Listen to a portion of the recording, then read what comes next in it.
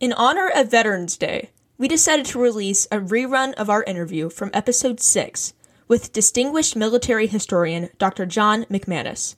To all of the veterans, thank you for your service. We wouldn't be able to aim for the moon without your sacrifice.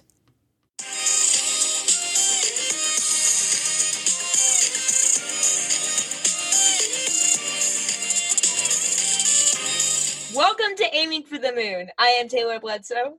And I'm Maddie Henry, and on this podcast, we're interviewing interesting people from a teenage perspective. That's right. Today, we will be interviewing Dr. John McManus, who is the professor of U.S. military history at the Missouri University of Science and Technology, and was their first humanities professor to earn the Curator's Distinguished Professor.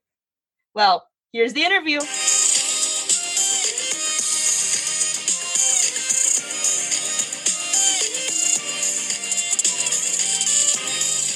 All right, welcome, Dr. McManus. Thank you so much for coming on the podcast. Thanks for having me on, Taylor. No problem. So you are currently the professor of U.S. military history at the Missouri University of Science and Technology. So you are their Curator's Distinguished Professor, and you're obviously one of the leading professors on military history in the nation. I think that's really awesome because I was really into World War II history, and it was very interesting to read your book, The Dead and Those About to Die. Thanks for reading it. I appreciate it.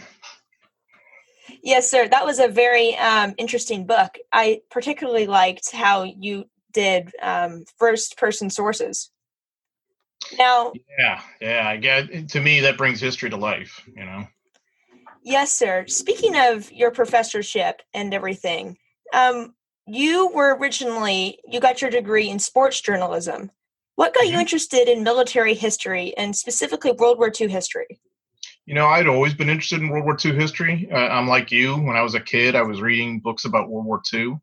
I had a kind of a dual passion. I was interested in World War II and I was interested in sports. And when I went to college and undergrad, at that point, I was more interested in sports, and yet at the same time, you know, I was taking any history course that I could, not just military history, of course, but anything about history I just really had a passion for. And so, you know, just over time, I started to get more interested in that side of things, and I felt that military history was relatively underappreciated, I guess, in relation to its importance. Because I felt that nobody could ever ask anything more of you or me or anybody else than to put our lives on the line, in a war. And so I always wondered why people do that, particularly Americans, because I'm, primarily an American historian. And I wondered, what that's like, how that affects people, whether anything good comes out of that, all those kinds of things really, I really wanted to find answers to them. So that's, really the number one reason why I went into military history. And then part of what's kept me investigating in all these years is I still maybe hope a little bit that the more we know about military history, the more we know about warfare, that maybe we have a better chance of avoiding it in the future. That's really interesting. So basically, you love recording history so that history, like a lot of people say, doesn't repeat itself. Specifically wars. That's always the hope. Exactly. And I'd almost like compare it to disease, how physicians study disease and attempt to conquer disease. And so one of the things that worries me, nowadays is, especially in the academic world, I don't think there's anywhere near enough military historians as to what there should be. Because there's kind of a sense of, well, we don't really want to study war. That's nasty and terrible, and we don't want to mess with that. And I get that. But I also think it's a bit wrong-headed because it's like saying we don't want to study disease because it's mean and nasty and we don't like it. I think you need to know a lot about it. And so I commend you for studying it, at this early. And I can really relate to it, like I said, because when I was your age, I was reading anything on World War II I could get my hands on. Thanks. Yeah. Specifically, your books have been very interesting. You've written 13 of them so far that I've counted. And in one year, in fact, you wrote 4 So how do you write at such a fast pace? It's honestly just a lot of, I won't call it hard work because, I don't know that I view what I do as really work, but it's a lot of hours. You just have to be willing to really invest a lot of time to sit down and write. And of course, to go and do the research and, to just kind of immerse yourself in it. And, one of the good things about an academic job like mine is part of the expectation of the job is that you're going to be doing research and writing books. And so, I'll have like summers away from teaching that allows me to go and do research and gives me a little more time to write. But I also, just a lot of weekends, a lot of nights. It's just, you just kind of have to be dedicated to it in that respect and be willing to spend a lot of time with it. Yes, sir. That I'm sure you spent a lot of time writing all of those 4 books, especially since they're all like pretty thick books. And Yeah, they are. they were, They go on and on. Yeah. yes, sir. They weren't just your 100-page sit down read for an hour books. They're big books. Yep. Now, what was your favorite book to write so far? Gosh, that's a good question. It could be my latest series about the Army in the Pacific Asia Theater during World War II, because the scope is so vast that I was able to really investigate a lot of different aspects of World War II, whether it's race or combat or like logistics or just what it's like to be, dealing with the New Guinea jungle and disease and that kind of stuff. And it's just, there's a nice variety to it. It's been a really huge project that I've been working on for, almost a decade, but it's been just fascinating, that I learn as I go. So it really may be my latest book, Fire and Fortitude, and then the one I'm working on now, which is a follow-up volume that covers like 1944 and 1945. Yes, sir. I read that on your bio page, how you were writing both of those huge volumes, and that's going to bring a lot of help to the world, especially to get all that chronicled. Speaking of writing down sources and everything, could you, because a lot of our listeners are teenagers, could you just explain to them why it is important to have original sources and instead of secondary sources? Yeah, I mean, just think of it as like anything that would happen in school. Let's say you hear something you think is a fact. Somebody in the lunchroom tells you, hey, the principal did X, Y, Z, whatever it is. You have to make sure that's true. I mean, when you're just getting something secondarily, like you're hearing it fifth or sixth hand from somebody who's spread a rumor, in school or something, that's not solid information. So what you have to do as a historian, just like in life, is say, okay, can I really verify this? Where did this come from? And it's incredible in history how many myths get repeated. And so what happens is that authors, a lot of times, it's usually authors, just are like, okay, well, I saw it in someone's book, or I read that in some article, and so it must be true, and I'll just pass that on. And they don't really take the time sometimes to go to the original source material, like an after-action report, a unit journal, a personal interview with somebody who was there, that kind of firsthand material, what historians call a primary source. So it's really not all that different than real life, where you're constantly hearing things and you're wondering, is that true or not? And you're kind of assessing. Sometimes you assess the source too. If you know somebody who, says things that really aren't true a lot of times, or tends to have wild opinions or something, you're like, I'm going to take that with a grain of salt, versus somebody who you trust. And so you kind of see that too in historical sources, or too, like, especially like if you're interested in like legal shows, like with trials and all that. One of the things you'll notice is lawyers, when they're getting witness testimony, is they're trying to stick to what the witness can testify to. So like if I'm covering somebody like the book about Omaha Beach, I'm not really going to try and get a firsthand account from somebody who was at Utah Beach, because they don't know. They weren't there. Even it could be this person needs to be in the right part of the beach to be able to comment on something I'm trying to describe there. And so you really have to kind of filter it that way. And so I really encourage everybody not just to take at face value, especially nowadays with so much social media and stuff that's just constantly flying at you, not just to take at face value what you hear, to step back a little bit and to say, okay, does it make sense? Is that true or not? How do I really assess that? And that'll really help you be a strong, independent thinker. And people will, I think, respect you more and be able to trust more what you say because you verified things and it makes sense what you say. So basically, check your sources if you're a historian. Heck yeah. And anything, if you're a journalist, if you're anything, if you're an everyday person, and someone's trying to tell you something that they say happened or that they think you need to do or something, check the source and say, is this real or not? Yes, sir. So do you ever come across this when you're interviewing people, like with the primary and secondary sources, like that maybe there was a rumor set within the troop or something? Do you ever come across that where you have to deal with the problem of secondary and primary sources? Absolutely. Yeah, that's a great question because it happens, especially in a military setting, so much because especially like an average soldier only can see what he or she has in front of them, and so what will happen sometimes, and I'll give you an Omaha Beach example, is that soldiers will assume something's true and then just assume that for the rest of their lives, or they'll read about the event decades later, and so that's filtered through that, and so they'll say like, oh, that landing craft got hit and everybody was killed. So right there, you got to say, well, is that true or not? And your tendency when you're talking to somebody who was there is like, well, they must know. I'll take that at face value. But you really have to delve into it.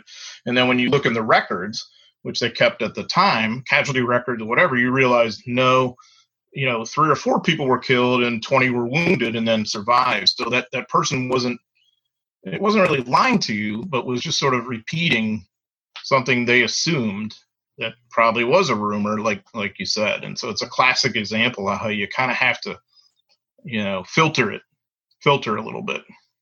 That sounds really interesting, and also sounds very fun to talk to a lot of these people and get to make sure that your facts are straight when you're writing about them. So, because our podcast is geared more towards teenagers, mm-hmm. I really want to know, what were you like specifically as a teenager? I'd hate to even tell you, nowhere near as smart or mature as you. I was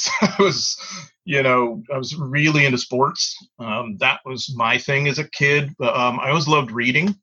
And I believe very strongly that, if you can read really well, if you have good reading skills, you're going to be in a position to succeed in a lot of different kinds of pursuits, not necessarily just history or whatever, it really is going to help you a lot. So I was, I think I was not particularly mature. I was not. I'm not going to try and claim I was any kind of really good student. I was fine, but I was not anybody who stood out. But there were some subjects and some things that I particularly liked, had a passion for, and I tended to put more effort into that. And history was an example. I always loved history. And so any history class I had, I just enjoyed it. So yeah, it's almost embarrassing for me to tell you because I was not a mature teenager at all, but I was not like a bad kid in trouble or anything like that either, but. I mean, well, you obviously got here, so you did a lot of stuff right. I eventually grew up a little bit, and I think part of that was just finding my passion of what I wanted to do and being willing to be dedicated to that. And that was one of the things, like in the questions you had sent, you wondered about my advice for whatever it's worth. I believe very strongly that you should follow your passion of what you want to do because it's your life. And don't let other people dictate what your life is going to be. And that applies to a lot of different scenarios. It can apply to social scenarios like, with peer pressure. You can't let other people decide for you that you're going to be involved in drugs or I don't know, just whatever behavior that you're not comfortable with. It's up to you, and they're not going to live your life. So if someone is doing something like that isn't really in your best interest that you want to do, you don't need them. Is how I viewed it. and maybe it's a little easy for me to say because I was not a big peer pressure person, but I do believe that very strongly, that that's important. But it could be like on the parental side too, because parents want to make sure that you're going to have a job, you're going to have a good future and all that. And so sometimes they're going to pressure you into doing something they think is economically advantageous, but you may not care about it. And I don't think, I think it's great to be a lawyer or a doctor or whatever, but if it's just to satisfy somebody else, that's not the right reason to do it. You should follow what interests you and your passion, and be willing to commit to it. Maybe is advice I would give you. And it can be hard to figure that as a teenager too. Where you fit, what your identity is, who you are. And I would say just give yourself a break. And just get to know yourself, and follow your own passion. Yes, sir. So basically, don't give in to the peer pressure. Absolutely. If it's negative peer pressure, that's taking you away from who you need to be, and respect yourself. That you don't need people like that. If it's positive peer pressure of people who are always encouraging you to be your best self, who are there to support you, who expect good things out of you, then I think that's great, but it can be hard to determine who is who in any given day. And we're all trying to find our own way, not just as teenagers, but later in life too. So, I would just say, don't just follow the herd. It's easy to do. Believe me, I've been there too, but you have to believe in yourself and like yourself. And I think that when you do that, it's just a lot easier than to resist the peer pressure is my feeling. Yes, sir. It's great advice. Thanks so much for that. All Sure. right. Our final question, and then sadly we're going to have to say goodbye. But Okay. What books have had an impact on you and why? Yeah. Boy, lots of great books that I'll try to narrow it down to a few. There was a book called The Face of Battle by John Keegan. That it had a great influence on me because Keegan was doing history the way I thought it should have been done. And in other words, like from the soldier's point of view, what it was really like in combat. And so I thought that's what I want to do as well. And it showed me that could be done. The Longest Day by Cornelius Ryan is an incredible book about D-Day. And they made a movie on it a long time ago, like in the early 60s. And it's not a great movie by like our expectation of standards today, but it's pretty interesting. So I would highly recommend that. There was a book called A Time for Trumpets by Charles MacDonald, who actually was in the Battle of the Bulge, and the book is about the Battle of the Bulge. So it's neat because he has his own experience that he brings to it, but he's also a military historian who's looking at it from a little bit of objectivity years later too. Band of Brothers was just, I think, really well done in terms of bringing to life the soldiers who were there. There's so many books that it's hard for me to narrow down, as you could imagine. I think anything by Joseph Balkowski is definitely worth reading, especially about D-Day, because again, he's a soldier's historian and he's a good writer. Good writing is so huge for history. Nobody wants to read boring stuff, So those were very influential books for me and people for me that I still look back now and I'm like, wow, they're incredible. Yes, sir. In fact, I've read that Longest Day book, or at least I listened to it in audiobook version, and it was amazing. It was like listening to a movie, basically. Exactly. And that's why it lent itself to the movies, to the screen so well. It's just from a historian's point of view, there were a lot of different ways they should have done it differently, accuracy wise, but that wasn't Ryan's fault. And that it was the Hollywood screenwriter's fault. And that can be frustrating from a historian's point of view. But yeah, it's cool that you're familiar with the book and you've listened to it. It's pretty interesting. It is. Well, thank you so much for coming on our podcast. It's been really awesome to have you on. Sure. Yeah. Thanks, Taylor. And good luck to everybody. Take care. Thanks.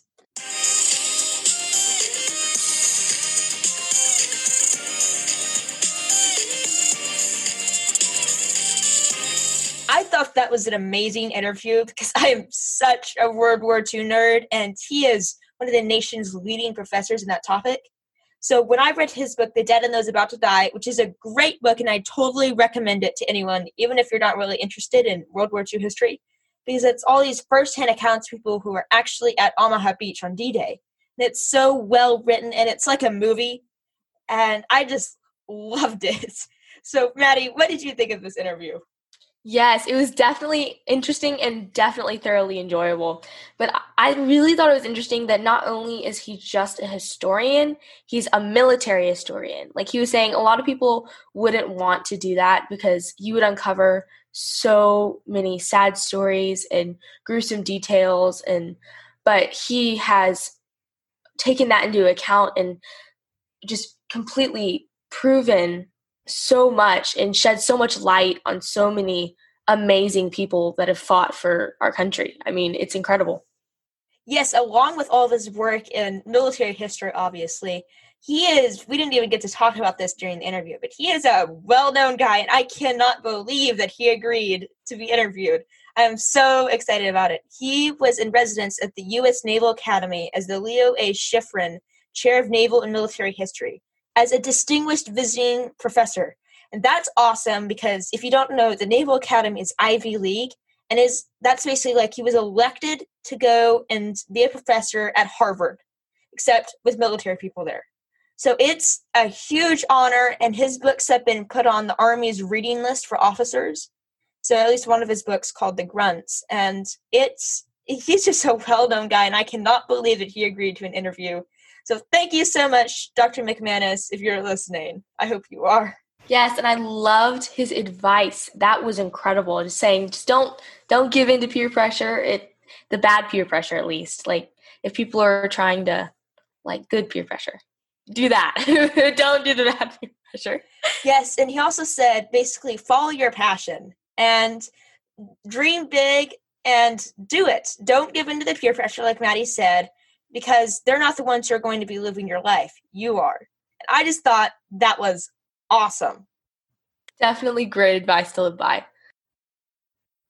So before we end this episode, for the Eric Gilmore episode that we did, I read Through the Gates of Splendor, and that was an amazing book.